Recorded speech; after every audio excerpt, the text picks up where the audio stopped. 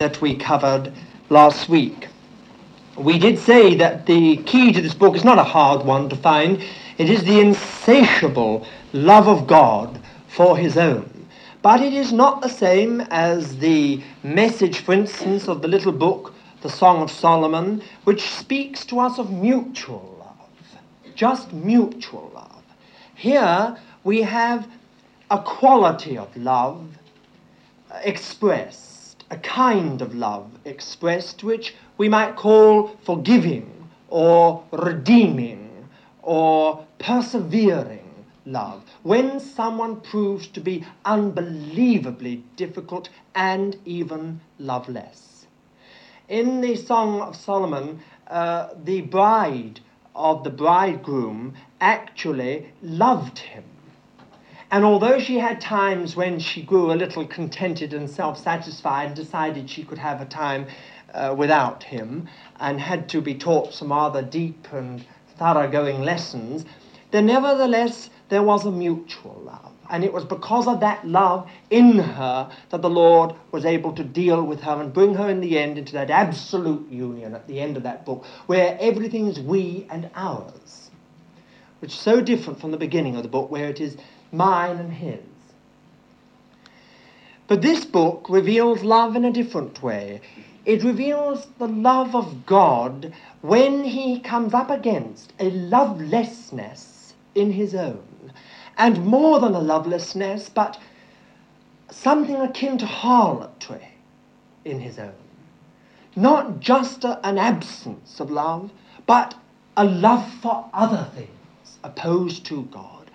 A desiring love for anything else than the Lord. Now this little book reveals to us the reaction of God when he comes up against that kind of spirit in his own. How he deals with it, what he does with it.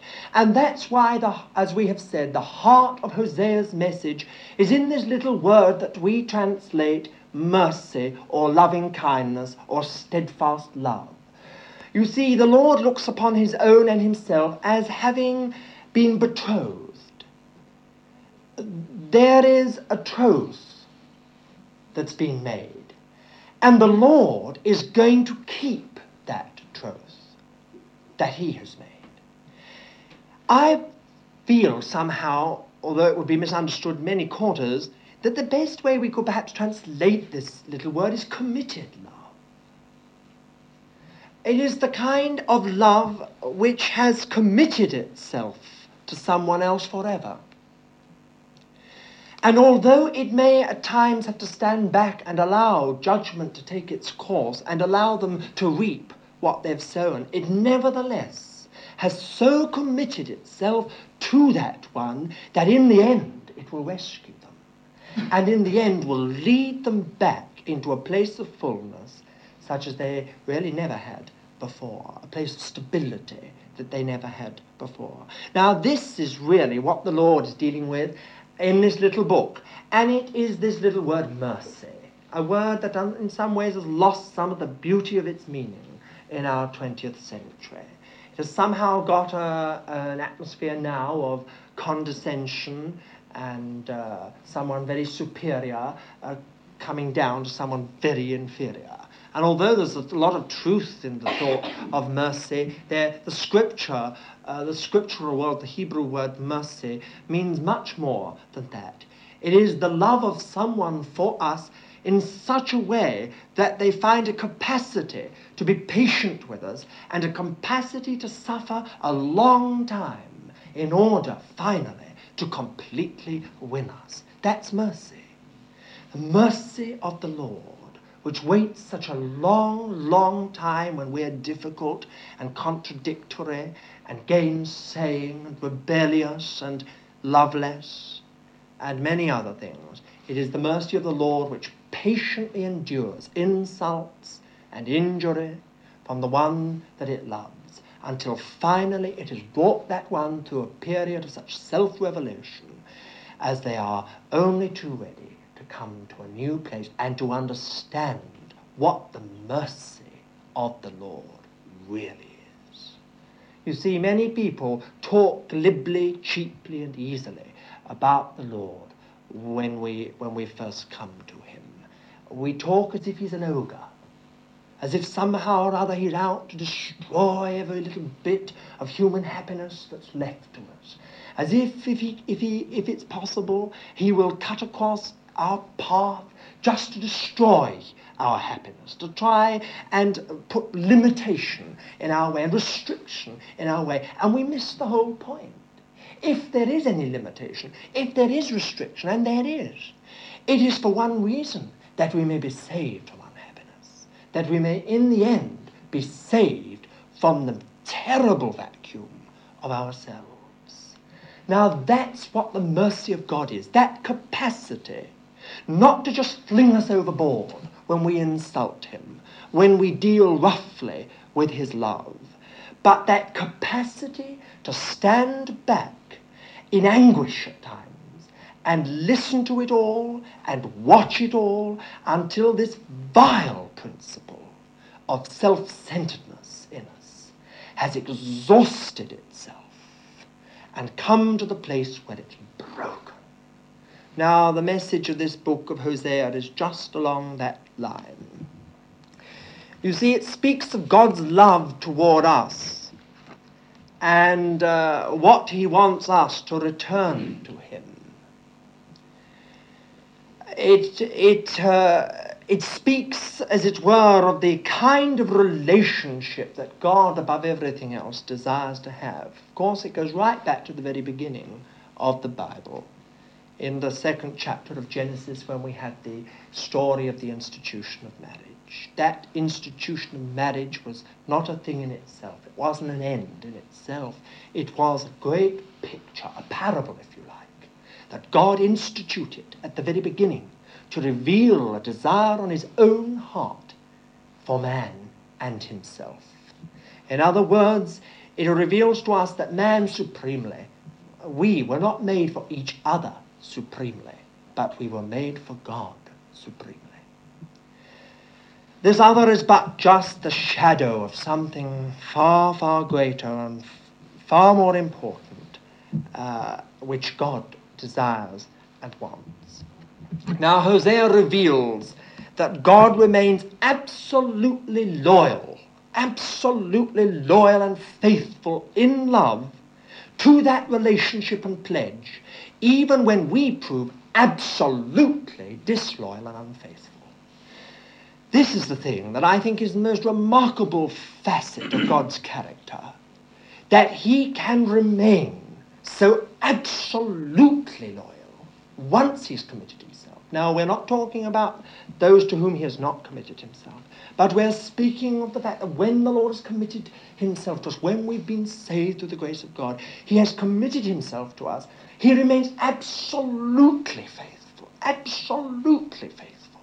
to that pledge, to that relationship, to that covenanting with us. You see, whether we know it or not, when we're saved, we come into the new covenant, which is sealed in the blood of Jesus, the eternal covenant. And this covenant is looked on in Scripture often as a marriage vow between the Lord and his own. The moment we take him and he takes us, that moment a union is effected spiritually between God and a human being. And that is the moment when we've entered into a covenant relationship with the Lord. And immediately, God's love for us, which was a general love and a wonderful love, becomes, if I may use the word, a chesed love, a betrothed love, a love which is committed to an eternal relationship that has come into being at that moment. It changes just from the love of a God for a sinful human being into the love of God for his own beloved. That may seem a little hard for us to get hold of, but you know, we have here, because of this fact, one of the most wonderful pictures of God's love and grace and faithfulness in the Bible. You know, the church, as I said last week, in itself is so utterly worthless. We in ourselves are so utterly worthless and so degraded.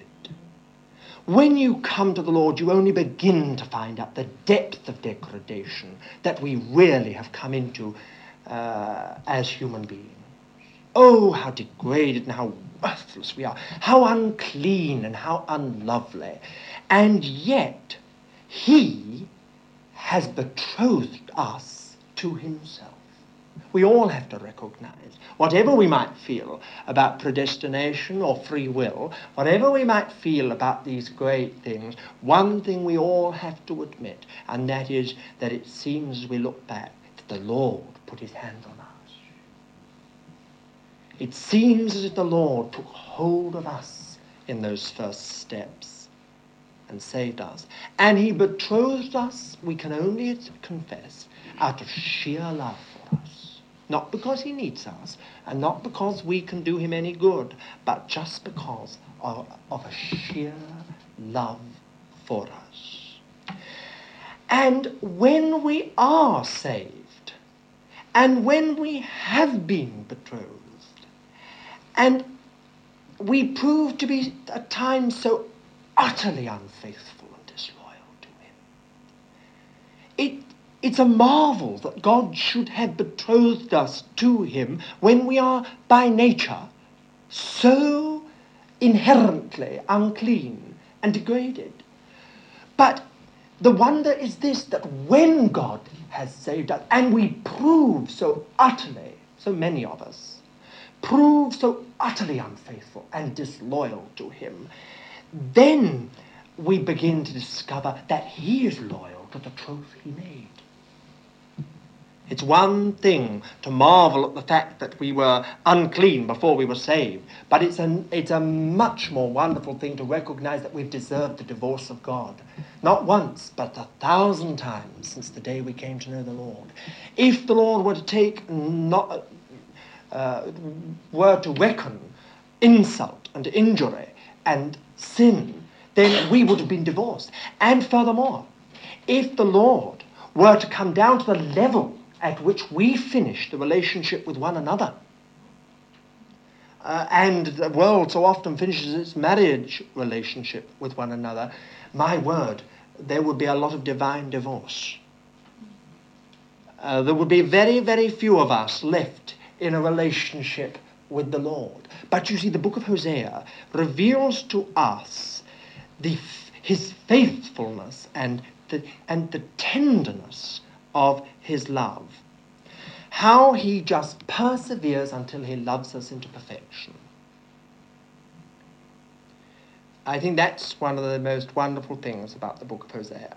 You see, it is true that we have been so terribly deceived, and there's such a lie born in us, that when we first come to the Lord, we begin to discover that we have a very warped conception of God. It takes us many, many years before we begin to really recognize God as he is, and not God as we see him.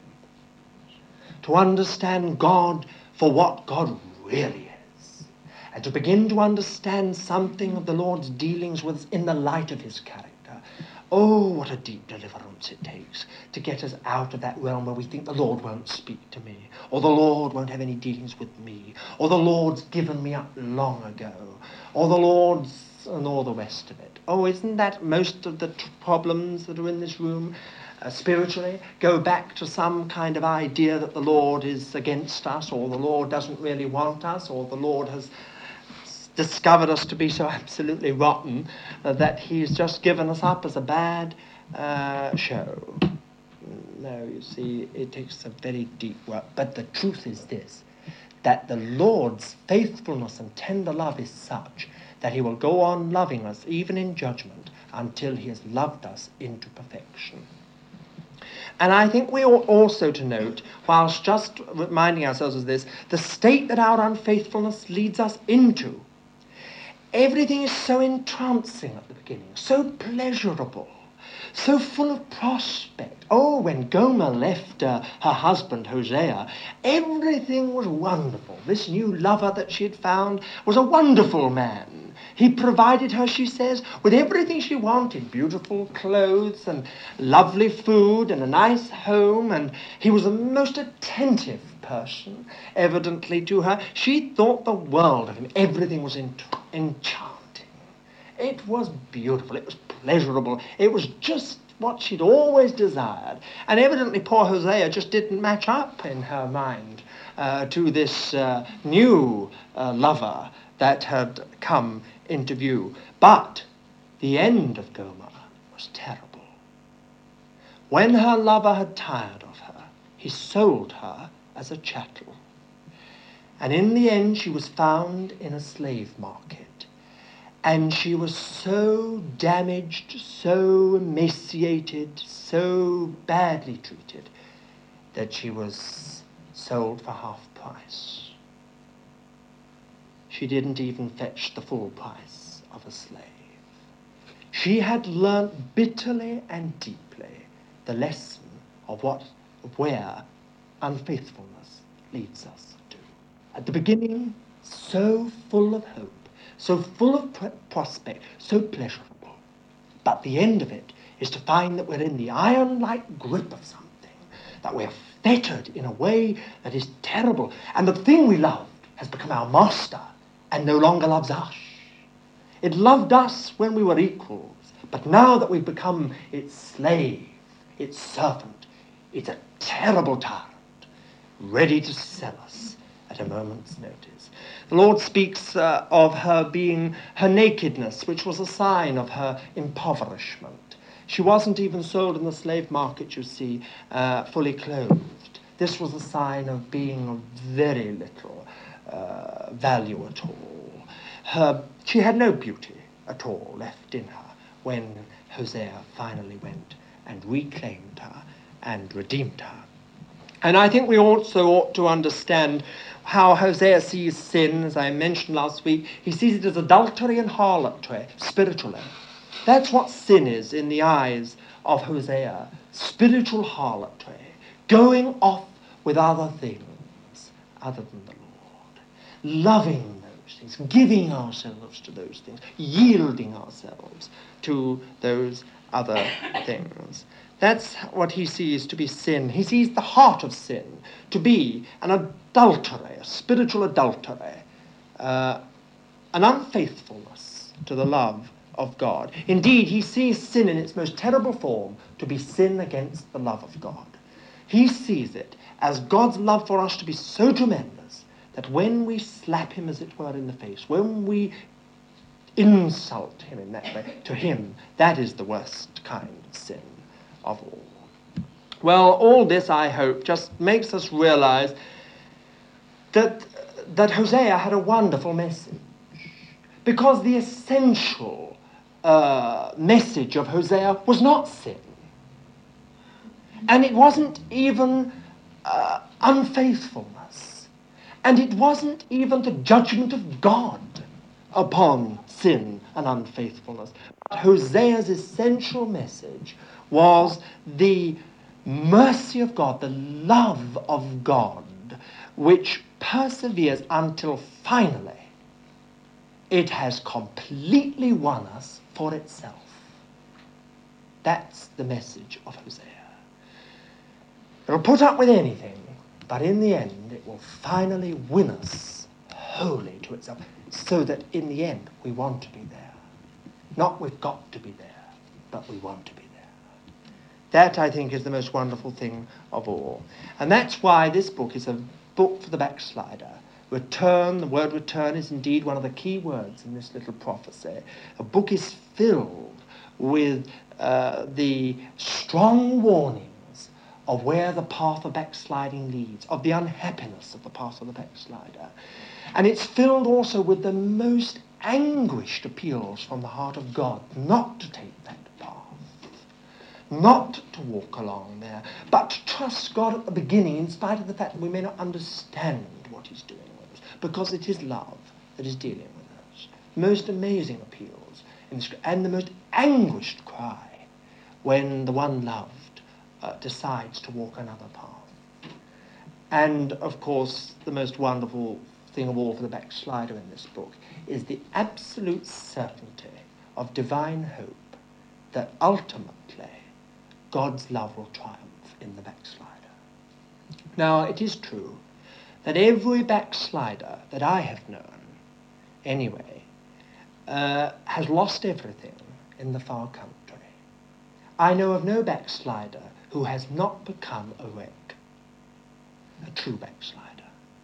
They have become a wreck in every way, but on the other hand, I have never known anyone die in their backsliding. They have all been brought back. God's love always finally wins. They may come back a wreck. They may come back with nothing whatsoever, but they come back with eternal gain.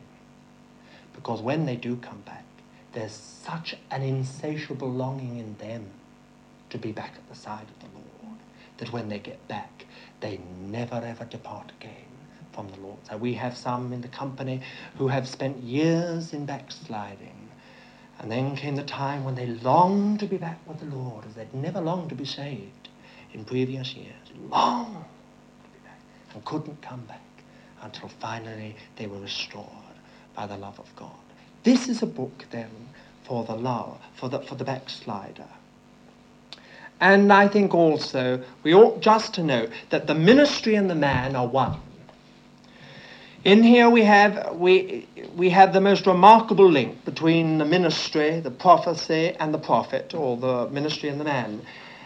No one could more fully proclaim this message of love than Hosea, because you see it came out of an experience of it in his own life with his wife.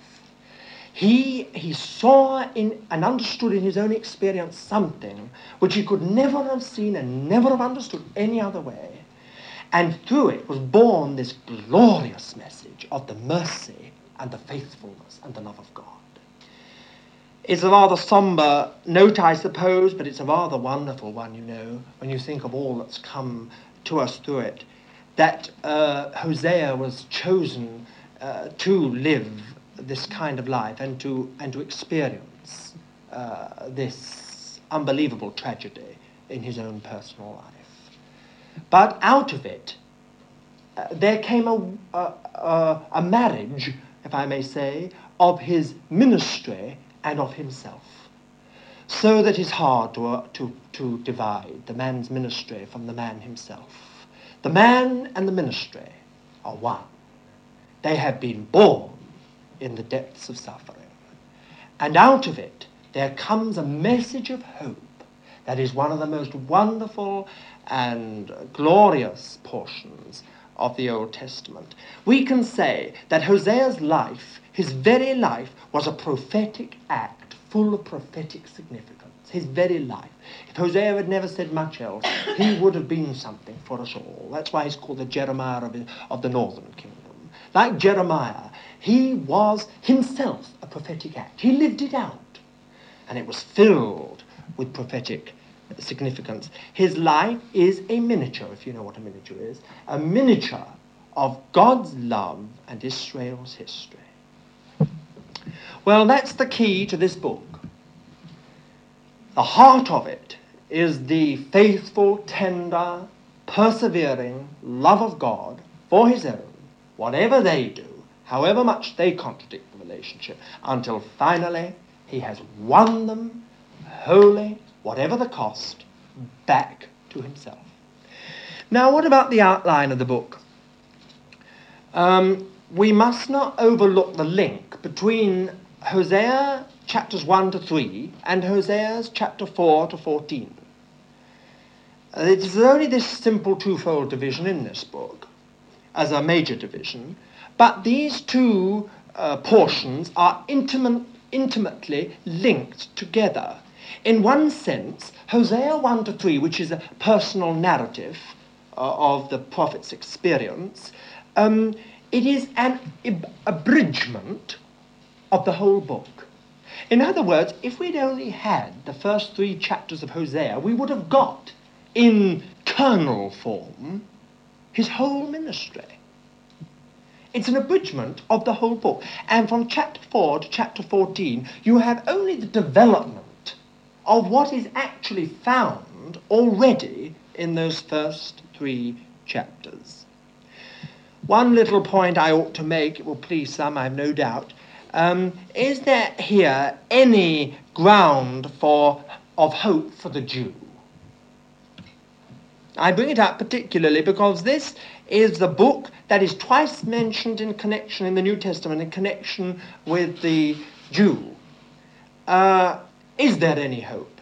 Well, I leave it to you. You must read Romans chapter 9, 10, and 11. But you will discover there that Hosea is quoted twice.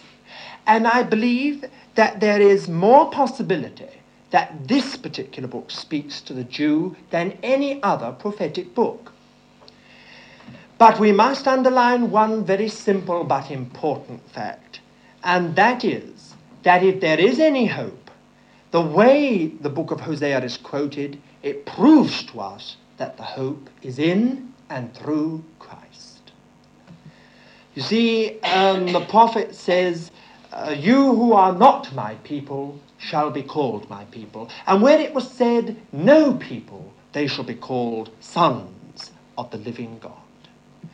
So you must recognize here that there may be, in this wonderful prophecy, some little picture of God's dealings with the Jew, not only in the Old Covenant, but in the New. And should there be ever any turning back to the Lord Jesus Christ and recognizing him as their Messiah, it will be but the fulfillment in an even more wonderful way of some of these prophecies. Now let's just look at the outline of this book. I have written up here the outline so that you can copy it down. It's rather a little full there. But that is the outline of the book of Hosea. You will see that there is a twofold, very simple and twofold division. The first 3 chapters I have headed, as indeed I can't think how else you can head them, the faithfulness of Hosea and the unfaithfulness of Gomer, his wife.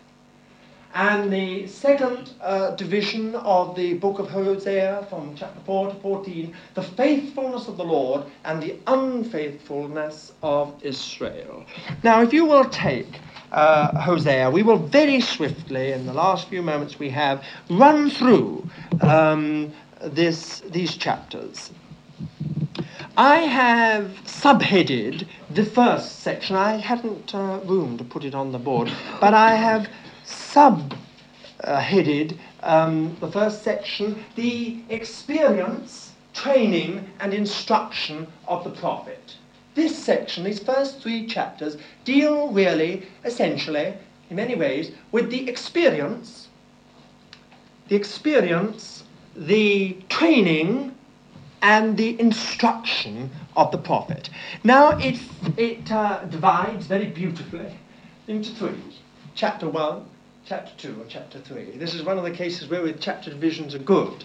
And the first section deals with Gomer, his wife. The first chapter, really.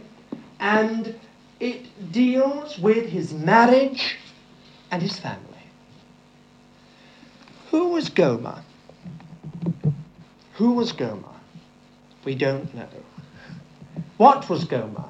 Even of that we cannot be absolutely certain. Why did the word of the Lord come to Hosea and say, go marry a woman of harlotry?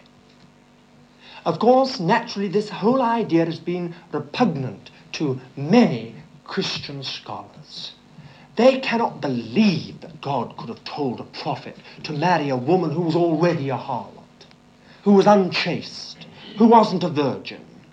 They feel that this was against the law. So we find a great controversy has raged for many hundreds of years as to whether indeed the Lord said to his prophet, marry an unchaste woman, or whether, firstly, it is an allegory. It's not true at all. The whole thing is a parable. This is the most beautiful way of getting out of it that some Christian scholars have found. They don't feel it was true at all, but an allegory that was in the prophet's mind, in which he sought to teach the people.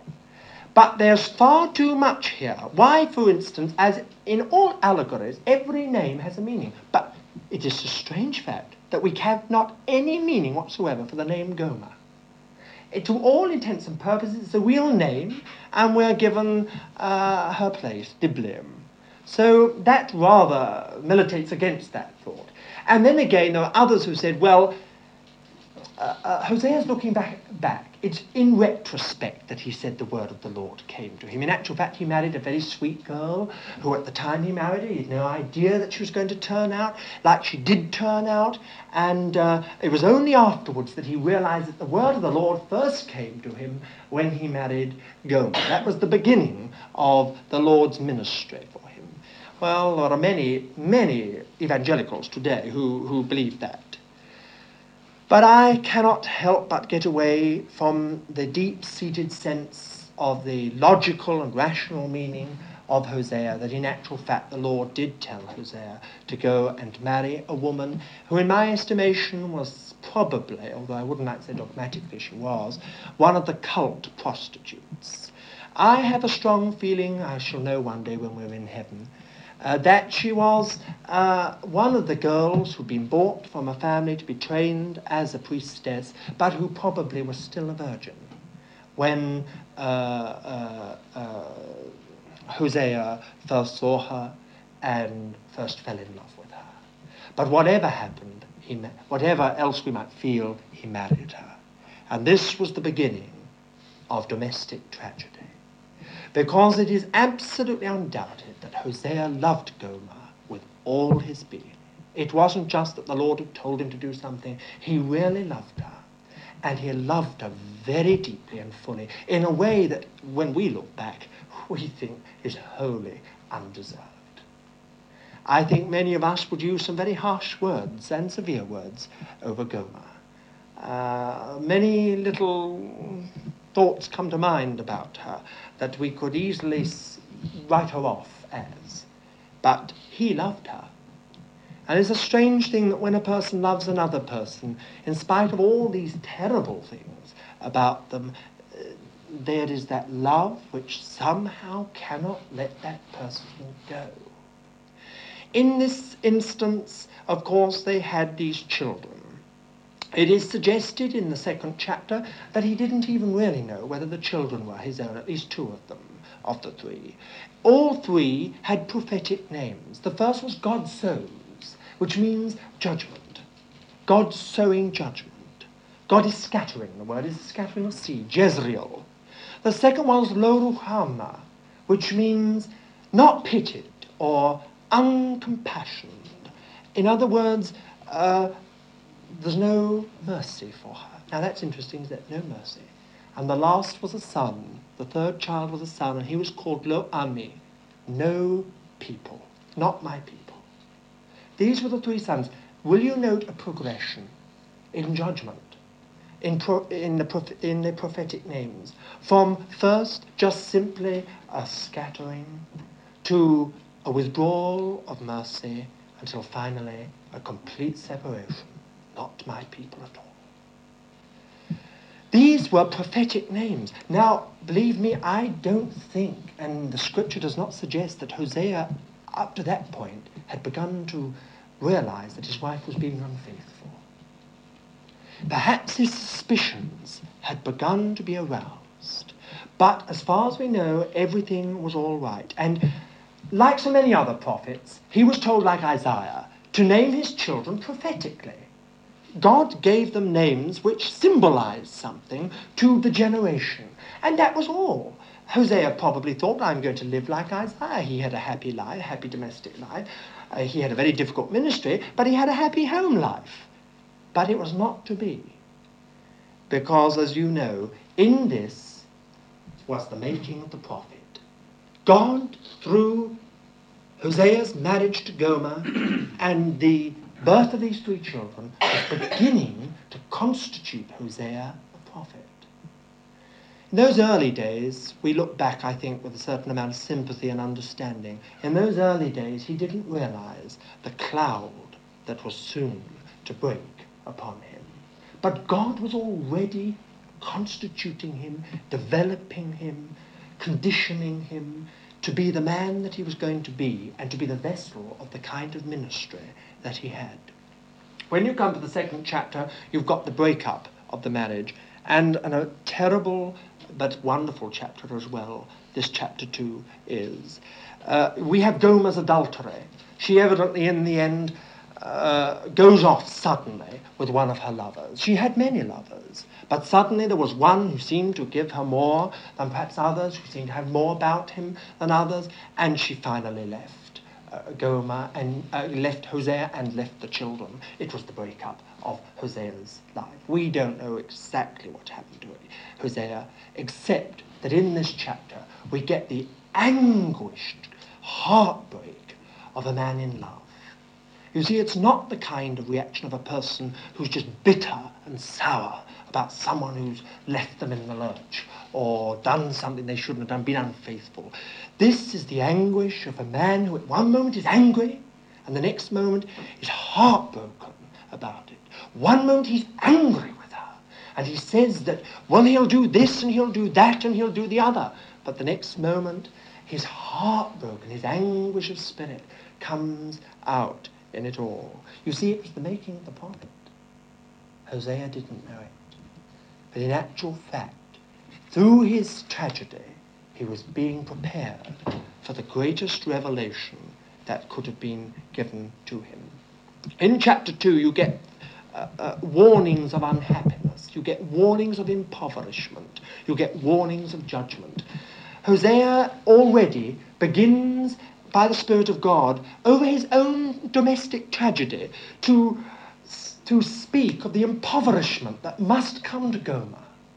He says, you know, I gave her all the food, I gave her clothing, and she used it to deceive me, and behind my back to go out with other men, and I didn't know it. He said, I gave her a home, I gave her money, I gave her security, I gave her my love, and she used it all. And behind me, she used it all for another purpose altogether. Out of this comes this cry of, or warning really, of judgment that must come to a person like that. He says what often we say, that person cannot be happy. That person's going to be very, very, very unhappy. And he says this way must lead to terrible unhappiness, must do. But perhaps the most wonderful thing of all in that chapter 2 is that for the first time there's a note of tenderness. When it came in, we don't know. But it is that wonderful part where he says, therefore, behold, I will allure her and bring her into the wilderness. And you know, it's a strange thing. You look at that word, therefore. Usually we mean, because of so-and-so and so-and-so and so-and-so, therefore will I do so-and-so. Now, if you read those preceding verses, you would expect for therefore to be judgment. Therefore, I'm going to divorce her, or I'm going to take action over this. But instead, the therefore introduces the most unbelievably tender passage about love. And the way he's going to deal with her when he meets her again and is able to reclaim her. You see, you've got here the making of the prophet. Hosea had begun to understand his own feelings. In his anger, his righteous anger, his indignation, he saw something of the anger of God's love when it's rebuked and when it's refuted and injured. And then in his heartbreak, he began to understand something of the anguish of God for his own. It was the making of the prophet. When you come to chapter 3, you've got the reconciliation. You know what happened. Gomer's pitiful condition. She's in a slave market. She's half naked. Her body's broken. Her looks have gone. She has no money. She's a chattel, a little bit of furniture. And when they come to bargaining about her price, they let her go for half the price. Oh, you can have her for half the price. She's not much. She won't probably live very long. She's not much use for anything, perhaps scrubbing a few pots. Doing a few things like that is all she's any good for, but if you can make use of her, I do.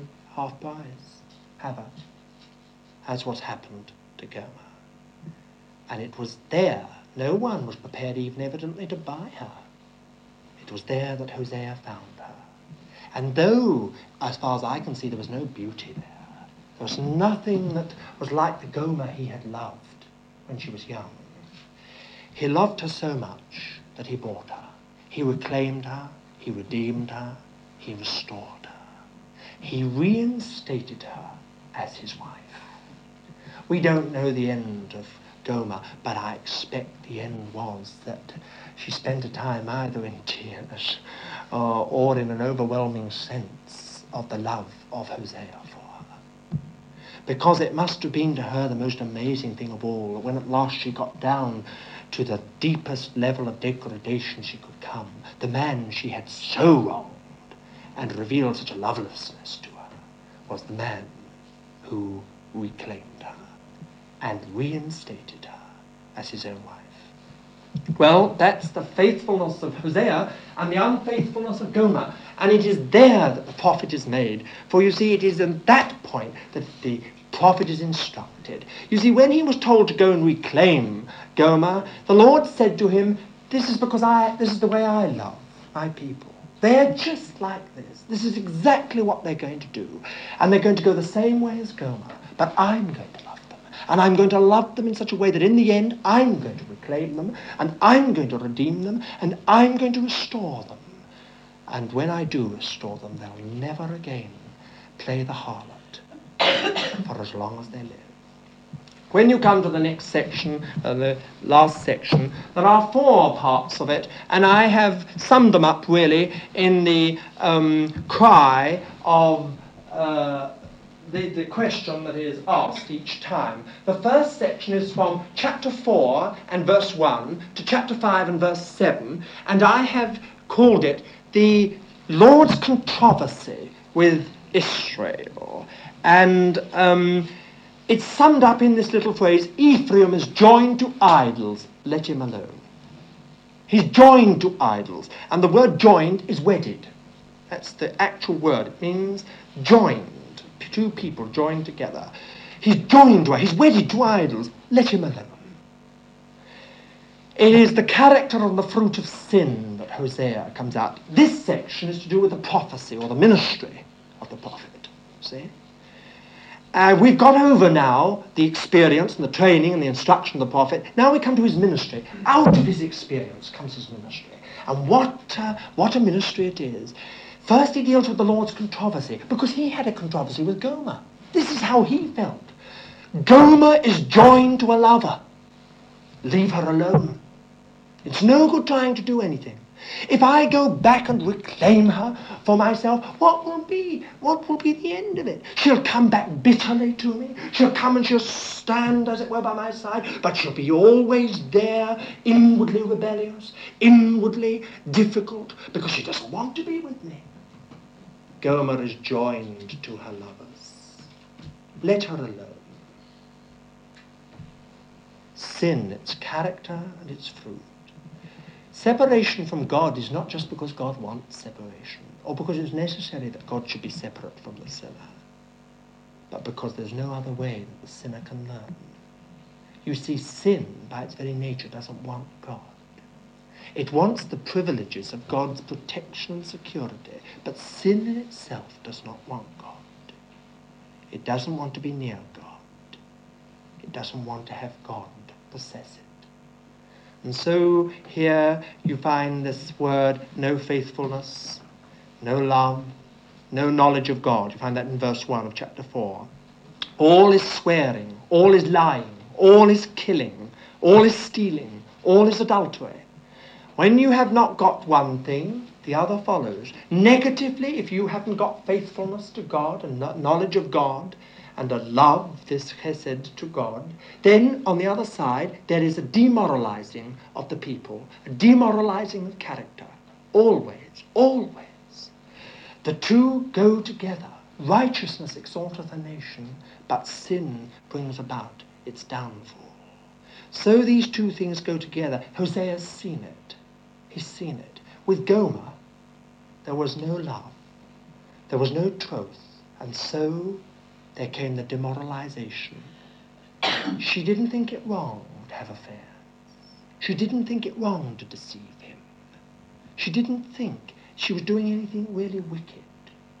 To take everything that he gave and to use it for something else. To prostitute its use. Oh no, she didn't think there was anything wrong. And so you come to these terrible scriptures about the spirit of harlotry. You'll find it in chapter 4 and verse 12 and 5 and verse 4. I've underlined in here, every time the word harlotry comes, it comes with a sickening shortness of space. Harlotry, the spirit of harlotry. But this is the character of sin, the spirit of harlotry. Now what is a harlotry? It is the inability to be faithful. The inability to be faithful. An unbelievable capacity to give yourself to anyone for pleasure. The spirit of harlotry. The spirit of harlotry. And this, says Hosea, is the character of sin. It's no good you just whipping the sinner. The thing's inside. It's a spirit of harlotry. It's no good whipping Gomer. It won't cure her. She has a spirit of harlotry inside. And so he goes on to this verse 17, chapter 4. Ephraim is joined to idols. Let him alone. Gomer is joined to her lovers. I must leave her. I can't do anything. When you come to the next section, which is the biggest, from 5:8 to chapter 10, verse 15, I have entitled it, The Anger of the Lord's Love. Ephraim, what shall I do unto thee? This is the great cry of the Lord again. Ephraim, what shall I do unto thee? And I have called it the judgment of sin. In this particular section, we have this question of God. You see, I've no doubt about it at all that Hosea had asked himself this question many a time about Gomer. He'd probably gone alone and thought, when he saw it all happening, what shall I do unto her? What shall I do with her? I'm powerless to do anything with her. She's captured by someone else. I can see it in her eyes. What can I do? How can I react? What measures can I take? And through it all, Hosea came to understand the heart of God. In his question, Ephraim, what shall I do unto thee? I love you so much. I've won you in such a wonderful way. I betrothed you to myself. I tried to change you and transform you. Tried in all my dealings, out of pure love, to bring you to a place where you will be happy, really happy, in a real way. And yet, you have a spirit of harlotry. I can't do it. What shall I do? This is a question God asks. And we find in this chapter a very simple principle.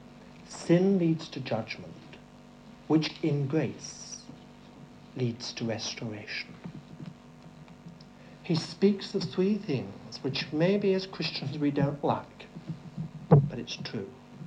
What shall I do unto thee, Ephraim? The Lord says, sin leads to judgment, but because you're my own, in grace, judgment will lead to restoration. This is so in the Christian life. How does he explain it? Well, look at some of the lovely homely illustrations he uses. Chapter 5, verse 12, the moth and dry rot. Then, verse 14, chapter 5, the young lion. And then 5:18, God's withdrawal. I will withdraw and go to my place until they acknowledge my sin. Now, why does he use the moth? Well, have you ever seen the moth working? You don't know anything about it, do you? You just see a little thing fly across. And one day when you go to get out a woolen garment, there's a great hole and it's all gone. The moth has been silently at work. Mr. Huller was one day next door playing the piano, and suddenly the piano just slid through the floor, and so did he. It was dry rot underneath, had eaten away the rafters, and he went quietly, rather like a cinema organ, down through the floor. He hadn't heard the dry rot working, he hadn't seen the dry rot working. Here was a silent working, the moth and dry rot. Now the young lion is entirely different, absolutely different. The young lion doesn't work silently. Anyone can hear a young lion. You only go to London Zoo and listen to the lion chewing a bit of meat and imagine what it would be like if it attacked you in the bush. No, the lion isn't silent. And then finally it says, God says, I will withdraw myself. Here you have 3 stages of judgment. First, silent, quiet working of judgment. Then outward and sudden judgment. And finally, God turning his back on it all. I have no doubt about it that this again reflects Hosea's reactions to Gomer. I expect he tried again and again to deal with her on this thing quietly first.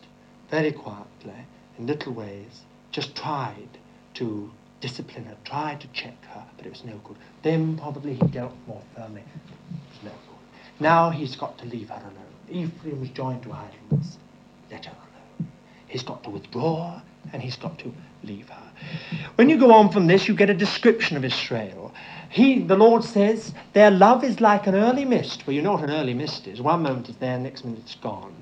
Your love, he says, is like an early mist, a morning cloud. Morning cloud in the Middle East is the thing that goes in an instant. We used to see it sometimes, Ron and I, we used to see it now and again just in the morning for perhaps half an hour, just like a little fog, and it's gone, and that was the finish of that.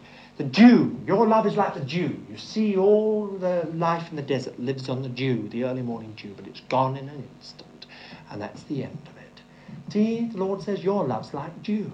It's there for an instant and gone. It's like a mist. It's just as temporary as a mist. And then he goes on, he says, your love is like, you, Israel, you're like a cake unturned, which just simply means that you're all cooked on one side and all uncooked on the other. Baked on one side to a cinder and the other side's hardly cooked at all. That, if you want to look at it, later, is chapter 7 and verse 8. And then he says, Israel, you're like a silly dove. Have you ever seen a dove? A dove, he says, silly and senseless. And if you've ever seen a dove that doesn't know what to do, you know exactly what the prophet meant. One of those doves that comes down and goes up and then flutters over here, flutters over there. And if it sees anything just so silly, it doesn't seem to know quite what action to take. This is the description of Israel. Then he describes their sins, and there's a description of judgment. It's the anger of the Lord, the firmness of love. Ephraim, what shall I do unto thee? What shall I do unto thee? When you come to this next section from chapter 11, verse 1 to the end of chapter 13, 11, 12, and 13, these 3 chapters, you have the cry of anguish from the Lord's heart. Ephraim, how shall I give thee up? This is the appeal and remonstration of love. The appeal and remonstration of love. I have called it here the dilemma of the Lord. The dilemma of the Lord. You see, the Lord has said, Ephraim's joined to idols. Let him alone. And we can't do anything about it. Ephraim, what shall I do unto thee? Judgment's the only answer. But now he has to stand back. Now he comes to a place. It's the dilemma of God. He's found out he loves Ephraim too deeply to give him up. Ephraim, how shall I give thee up? Do you not think this is the reflection of Hosea's experience? Do you not think that there were many people who said to Hosea, you know, Hosea, in Deuteronomy 24, verse so, it says you can divorce your wife. And you know, you've got the absolute case. I've no doubt that when people saw poor Hosea, lonely, very lonely man, very unhappy perhaps at times, sense of desolation, people came and said, look here, you can divorce the woman. Everyone else is divorcing their wives. Most common thing in the land. You divorce her. But you see, Hosea loved her. And there was something in his heart that said, how can I give thee up, Gomer? How can I give thee up? I can't do it. I would like to do it because my pride is hurt. I would like to give you up. I would like to take action against you, but I can't do it. And so you had the cry of anguish from the Lord's heart, or the dilemma of the Lord. It is the appeal and remonstration of love. If you look through these chapters, you'll find very simply, their beginning and growth is all of God's love. It doesn't matter where they began or how far they went. It was all of God's love, he says, if you read carefully, that chapter 11. But God finds an answer to his question, how shall I give thee up? He says that in mercy he will judge them. Now that's a strange thought, isn't it? But it's a very beautiful one. Mercy and judgment. I think it's in one of Mrs. Cousin's wonderful hymns based on Samuel Rutherford that she speaks of mercy being woven with judgment. You see here, there's a wonderful thought that he's going to find his way out through chastening them, but it's going to be in mercy. How shall I give thee up, Ephraim? How can I get you by my side because you want to be? Not by whipping you, not by hurling threats at you, but by letting you go. Just letting that be the judgment. And in mercy, in the end, bringing you back. Now here you come to one of the loveliest things of all in this little book. It is this. The prophet remembers the lesson of Jacob. And he says, in the most wonderful way, if you read it in chapter 12 from verse 3 onwards, he says, do you remember Jacob? And if that was all he needed to say, because Jacob was a twister. As you know, his name meant twister, supplanter, deceiver. That's all he had to say. Do you remember Jacob? And then he goes on to the story of Jacob. He's as if he's saying to Israel, the Lord saying to Israel, do you remember your father Jacob? Do you remember what kind of man he was? Do you remember what he did? Do you know he strove with me? He strove with the angel of the Lord, and I changed him. This is the answer, the Lord says. How shall I give thee up? Oh, Ephraim, Israel, strive with me. Strive with me. Understand what you are, but don't go back. You may find you can't love me, but strive, I'll change you. The answer is in Jacob. He strove with me. Is that a word of comfort to anyone? You know your nature or anything like Jacob. Don't give up.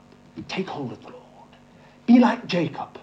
And God will break you in judgment, but in mercy he will make you an Israel. He will touch your thigh so that you limp for the rest of your days. But in mercy he will be the Israel of God, a prince with God and a prince with men and a builder of the house of God.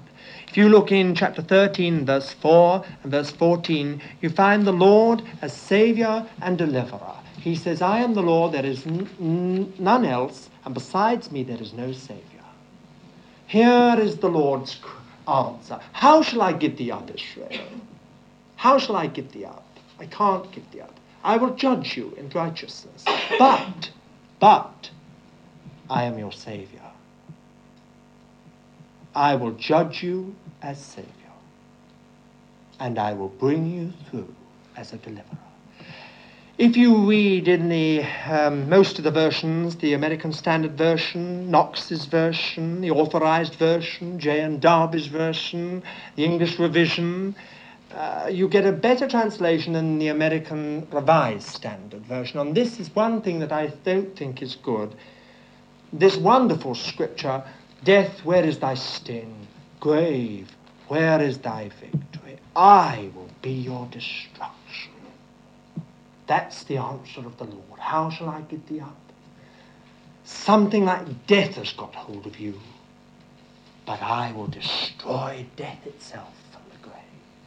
I will not turn away. It says, repentance is hid from mine eyes, which just simply means the Lord's not going to change his mind about it. I think that's a much better rendering than the others. And so finally, and lastly, we come to the last tiny section of the book, just one chapter, 9 verses, the vindication of the Lord's faithfulness. Ephraim shall say, what have I to do with idols? This is the vindication of the Lord. See how it's gone from Ephraim is joined to idols. Now it is Ephraim shall say, what have I to do with idols? What's happened? There's a big change. What's happened? Something has changed within the very character of being of Israel. so that they've come to the place where the spirit of harlotry is out. No more idols. And it won't be the Lord saying to Israel, Israel, you're not going to have any more, thou shalt not. No. It will be Ephraim or Israel. Ephraim is just a word used throughout the scripture for Israel. It's the biggest tribe of Israel, largest tribe. It just means that Israel herself will say, what have I to do with idols? You don't have to have the first commandment or the second commandment. We don't need it. Ephraim says, I don't want to have anything to do with idols. That's the triumph of love. It is the vindication of the Lord's chesed. He has, from the beginning, refused himself to contradict his pledge, that covenant relationship. And he is stuck by her side right the way through. Although she's gone, he's let her go, she's learnt her lesson, and now he says, I will love them freely. I will heal their backsliding. I will be like dew unto Israel. He shall blossom as the lily. His scent shall go forth like Lebanon. And all these other wonderful things about the Lord. What he's going to do to Israel. You see, the most wonderful thing has happened. Israel has returned. And they have said, in thee. That's all. In thee. I love that little word when they say, in thee the fatherless will find mercy. But it's wonderful because it symbolizes a spirit now. In thee. That's all. We've come back. Where did Hosea learn this?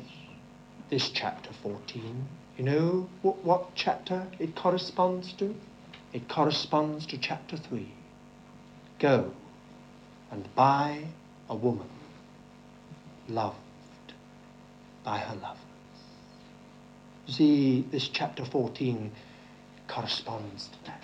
The Lord has reclaimed Israel. She has been wonderfully brought out now. I don't suppose you could recognize much about her now. She's broken. She's lost everything. She's gone through the mill of her own choosing. She's come out with nothing. But you see, the Lord now is going to be everything. Oh, it's all right. She might be a physical wreck. She might be a mental wreck. But thank God she's not a spiritual wreck.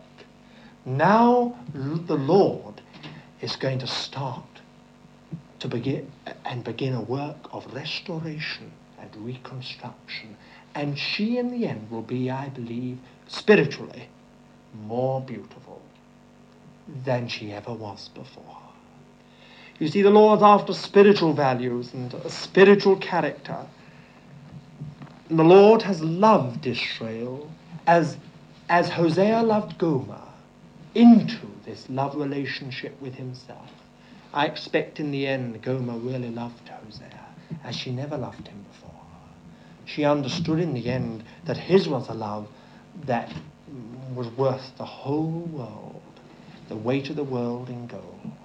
That was the kind of love that's hard to find in the world. She realized in the end that his love was worth having. And you know, you and I, we may not put a lot of store at present, except in a rather wrong way, upon the love of God and the mercy of God. We might rather like that scripture that grace abounds, that where sin abounds, grace does much more abound. It gives us a nice little feeling that we can go on sinning. But, you know, there'll come a day when you and I will recognize the love of God for what it is, and will recognize the dealings of God with us for what they mean. We will understand that all this that we think of as sacrifice and denial and restriction and limitation is nothing of the kind. It's just simply to rid us and purge us of the very things that will destroy in the end our own happiness and joy, and bring us into the only kind of joy which is lasting, and the only kind of peace which is lasting, and keep us in a relationship which is forever and ever. So what is the message of Hosea? The most wonderful message in the Bible, I think, is simply that God really has committed himself in love to us and will not let us go. Will not let us go. Whatever might be in us and whatever's got to come out and whatever's got to be dealt with, he will finally, in the end, have us beside him as those that want to be beside him because we love him. He will have loved us into that relationship. Let me just pray. Lord Jesus, we do thank thee together for all thy grace and thy love, and we pray together that thou wilt make us more and more aware of what it means to have been betrothed to thee. Lord, wilt thou reveal to us something of the nature and the meaning of thy mercy and thy love for us. And may we be those, Lord, who not only appreciate it but experience it more deeply than ever before. Lord, we thank thee for what thou art, and we just commit ourselves wholly now to thee. In the name of our